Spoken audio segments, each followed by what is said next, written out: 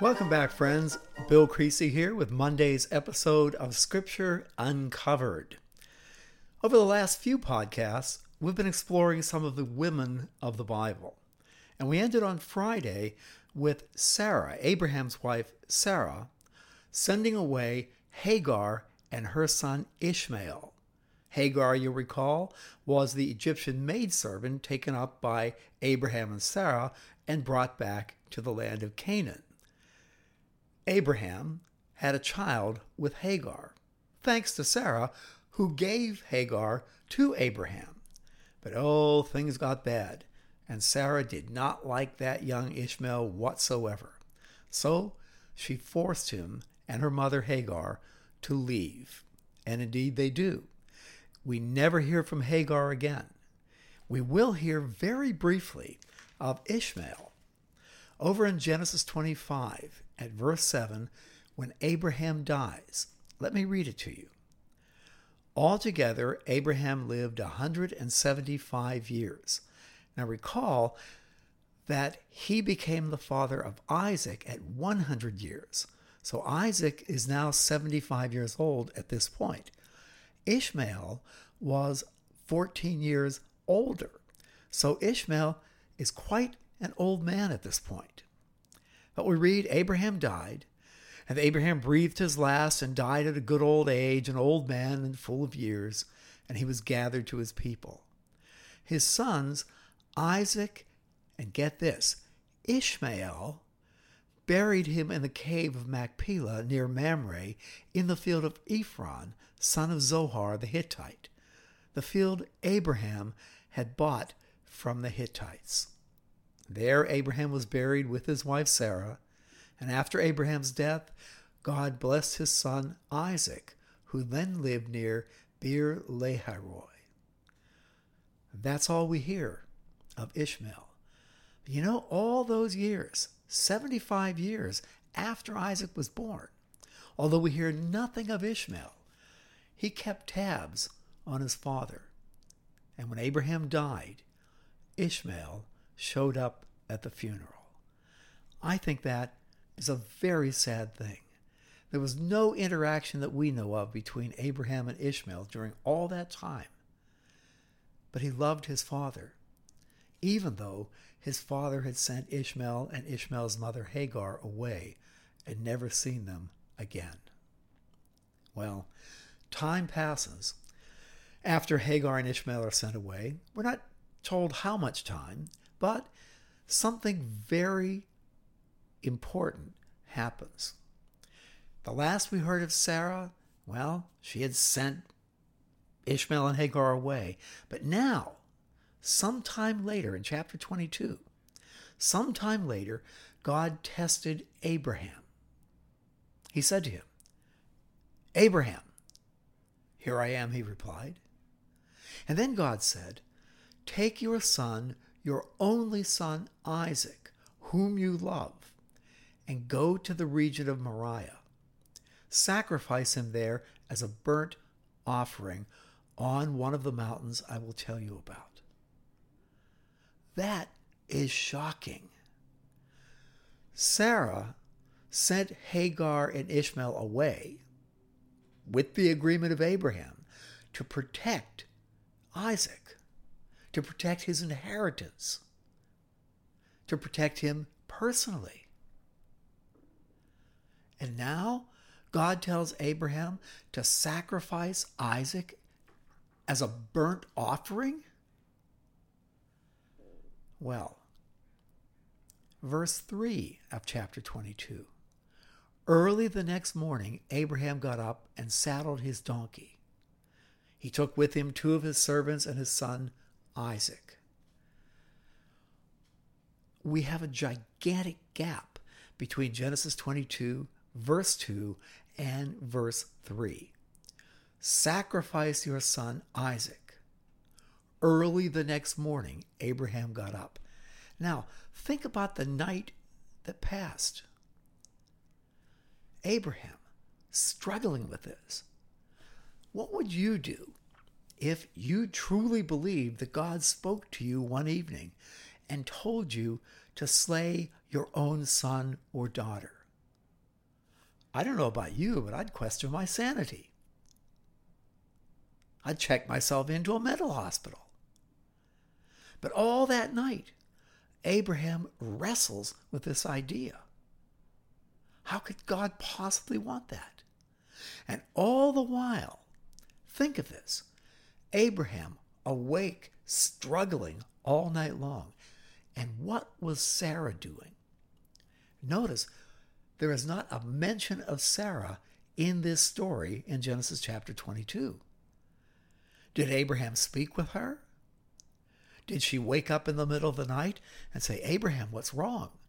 I mean, Abraham is sweating bullets. Not a mention. Now, if your husband or your wife was going through that kind of struggle, you would know something is wrong. But we have no report of Sarah's response. So early the next morning, Abraham got up and saddled his donkey. He took with him 2 of his servants and his son Isaac. And when he had cut enough wood for the burnt offering, he set out for the place God had told him about. So Abraham, next morning, he had made a decision. He's going through with it. Did he talk to Sarah? We don't know. We're not told. But early the next morning, I imagine Sarah was making breakfast for Isaac and perhaps watching through the tent at Abraham chopping wood. Now, Abraham's an old man. He's well over 100 years old. But he's got the axe and he's chopping the wood. Thunk, thunk, thunk, thunk. Repetitively. And how much wood would you have to chop to have enough wood to fully consume a human being? Well, a lot of wood. Do you think Sarah and Isaac may have been watching him, wondering what in the world is going on? So Abraham took Isaac, loaded the wood on a donkey, and they set out for the place God had told him about. Now we have another big gap between verses 3 and 4. On the 3rd day, Abraham looked up and saw the place at a distance. A 3-day journey traveling north to Mount Moriah. That is where Jerusalem is located. What did Abraham and Isaac and the servants talk about? We're not told. Apparently nothing. When Abraham left with Isaac and the servants, what did he say to Sarah? We don't know. But you can be sure that with the tension, Sarah is very worried about what's going on. What is happening here? 3 days on the road. Abraham leading the way. Did Isaac say, Dad, where are we going? Apparently Abraham's silent the whole time, and the tension builds. And we can hear the wood creaking on the donkey as the donkey walks along behind, the servants trailing. Isaac between Abraham and the donkey, wondering, what are we doing? And then Abraham looked up and he saw the place in the distance. He said to his servants, stay here with the donkey while I and the boy go over there, and he points. We will worship and we will come back to you. We will worship and we will come back to you. Abraham took the wood for the burnt offering and placed it on his son Isaac, and he himself carried the fire and the knife. So Isaac is carrying the wood up the mountain. He couldn't carry it all at one time. Had to be several trips. Abraham carried the fire and the knife. And as the two of them went on together, Isaac, thinking, I got a bad feeling about all this, Isaac spoke up and he said to his father Abraham, Father, the first Isaac has spoken in this story. "Yes, my son," Abraham replied. And Isaac said, "The fire and the wood are here, but where is the lamb for the burnt offering?" Abraham answered, "God himself will provide the lamb for the burnt offering, my son." And the two of them went on together. Now here's a really interesting point.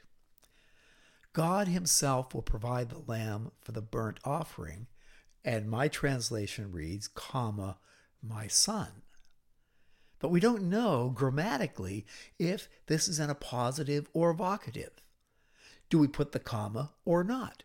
Does Abraham say, God himself will provide the lamb for the burnt offering, my son?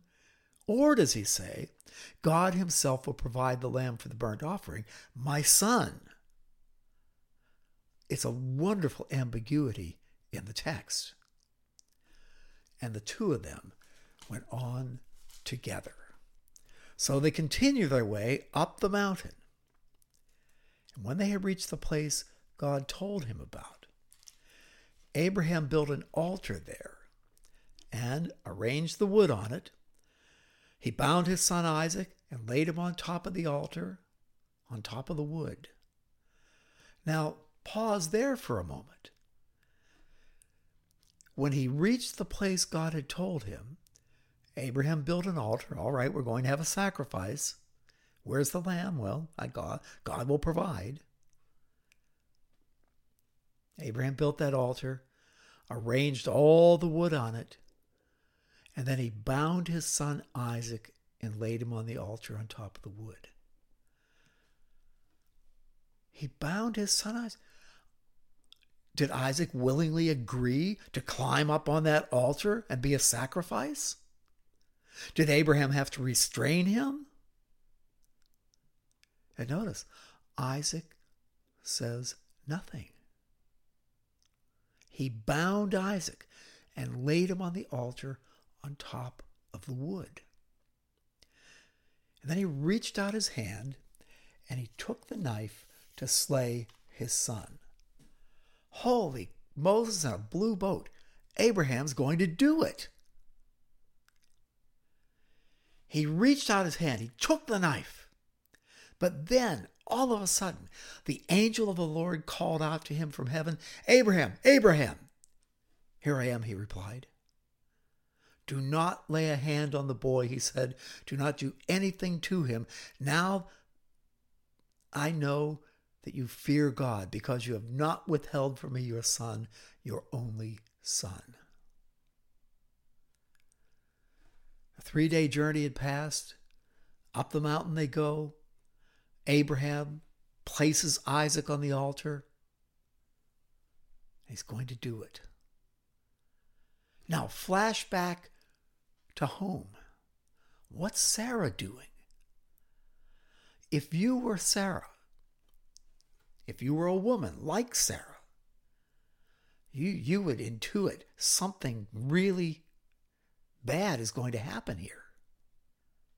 I can only imagine her suffering the 3 days of the journey and while Abraham and Isaac are on the mountain. The angel said, "Do not lay a hand on the boy. Do not do anything to him. I know that you fear God because you have not withheld from me your son, your only son." And then Abraham looked up, and there in a thicket, he saw a ram caught by its horns. He went over and took the ram and sacrificed it as a burnt offering instead of his son. Now, if you were Isaac and you were bound on that altar and you are looking up at your father, who's holding you by the shoulder, perhaps by the neck, and he has the knife in the air in his right hand, about to slit your throat, and then he has a change of heart. He looks over, he sees the ram, he unbinds Isaac. Isaac is off the altar. He must have been traumatized at this. And then Abraham saw the ram, caught it by its horns. He took the ram and sacrificed it as a burnt offering instead of his son. So Abraham called that place, the Lord will provide. And to this day it's said, on the mountain of the Lord it will be provided. The angel of the Lord called to Abraham from heaven a second time, and he said, I swear by myself, declares the Lord, that because you have done this and have not withheld your son, your only son, I will surely bless you and make your descendants as numerous as the stars in the sky and as the sand on the seashore. Your descendants will take possession of the cities of their enemies, and through your offspring all nations on earth will be blessed, because you have obeyed me. Then Abraham returned to his servants, and they set off together for Beersheba, and Abraham stayed in Beersheba. A 3-day journey back home. Did Abraham talk with Isaac? Did Isaac talk with his father? And what did the servants think? Back home they go. I bet there was dead silence between Abraham and Isaac. And we have to ask, how old was Isaac in chapter 22 of Genesis when God was going to sacrifice Isaac? He commanded Abraham, sacrifice your son, your only son Isaac. Well, if we turn to chapter 23, it begins, Sarah lived to be 127 years old, and she died in Kiriath Arba, that is, Hebron. So a short time passes between the sacrifice of Isaac's story. In fact, at the very end of the chapter, we read, sometime later, Abraham was told, Milcah is also a mother. She has borne sons to your brother Nahor, Uz the firstborn, Buz his brother, Uz and Buz, and a little genealogy here. So time passes between the sacrifice of Isaac's story and Sarah dying at 127 years old. Sarah gave birth to Isaac when she was 90. Now, at 127, 37 years later, she dies. So how old was Isaac at the sacrifice story? Dare I say, 33 years old perhaps? The same age as Jesus. God asked Abraham to sacrifice his son, his only son Isaac, whom he loved. And he was a young man, a grown-up. And Isaac went along with this. Isaac was on the altar. He could have overpowered his father and gotten out of there. But he didn't do it. And notice there's no conversation here after the sacrifice of Isaac's story. When they got back, did Sarah, worried to death, seeing the two of them coming back, weep tears of joy? Did she say to Abraham, what in the world was going on? Was she angry with him? Did Abraham tell her what was going on? Did Abraham say, well, I didn't want to talk to you at the time, but God told me to sacrifice our son Isaac as a burnt offering. And you were going to do it? Did that conversation ever take place? We don't know. But Sarah says nothing. From the time Abraham and Isaac leave Beersheba and go to Mount Moriah until her death at 127 years old. There's not a recorded word exchanged between Abraham and Sarah. Oh, I think Sarah certainly knew. The servants talk. She remained silent all those years. Sarah, like my grandmother of the same name, was a tough cookie, But not after this. Not after this. What was the relationship between Sarah and Abraham after this? Sarah lived to be 127 years old and died. And then Abraham dies sometime later and is buried with her in the cave of Machpelah. Well, what was Abraham thinking? What was his thought process during all of this? If we turn back to the book of Hebrews, chapter 11, chapter 11 of Hebrews is the great catalog of the heroes of faith. And we read in Hebrews 11, by faith, Abraham, even though he was past age, and Sarah herself was barren, was enabled to become a father because he considered him faithful who had made the promise, that is, God. And so, from this one man, and he as good as dead, came descendants as numerous as the stars in the sky and the sand on the seashore. All these people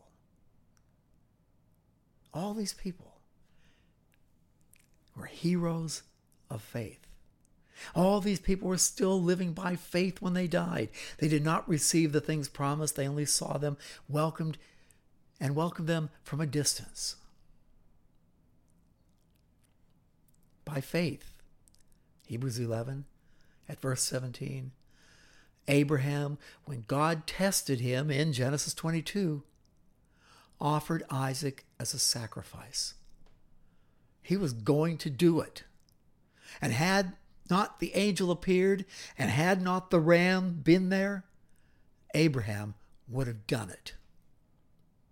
He who had received the promises was about to sacrifice his one and only son, even though God had said to him, "It is through Isaac that your offspring will be reckoned."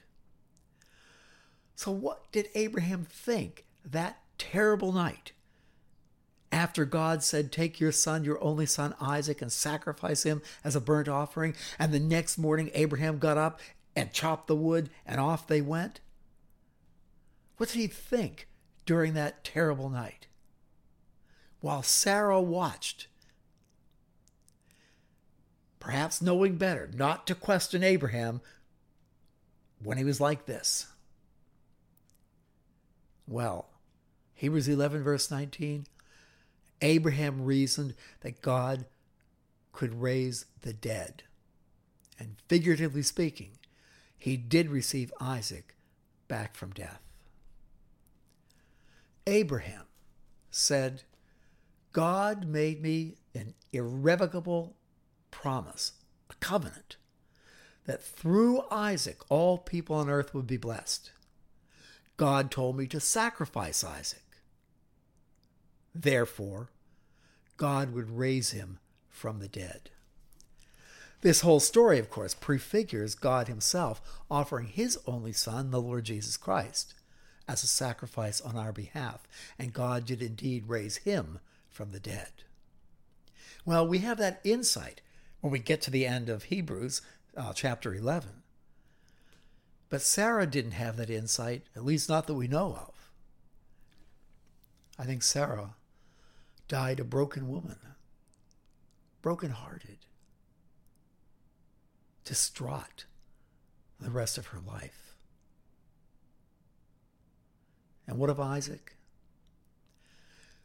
After Genesis chapter 22, there's not a single conversation recorded between Isaac and his father Abraham.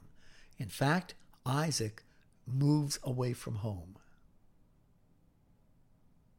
Not a word is spoken between them for the rest of Scripture. Sarah, who was such a tough cookie like my grandma, I don't know, toward the end of her life, it was quite difficult for her.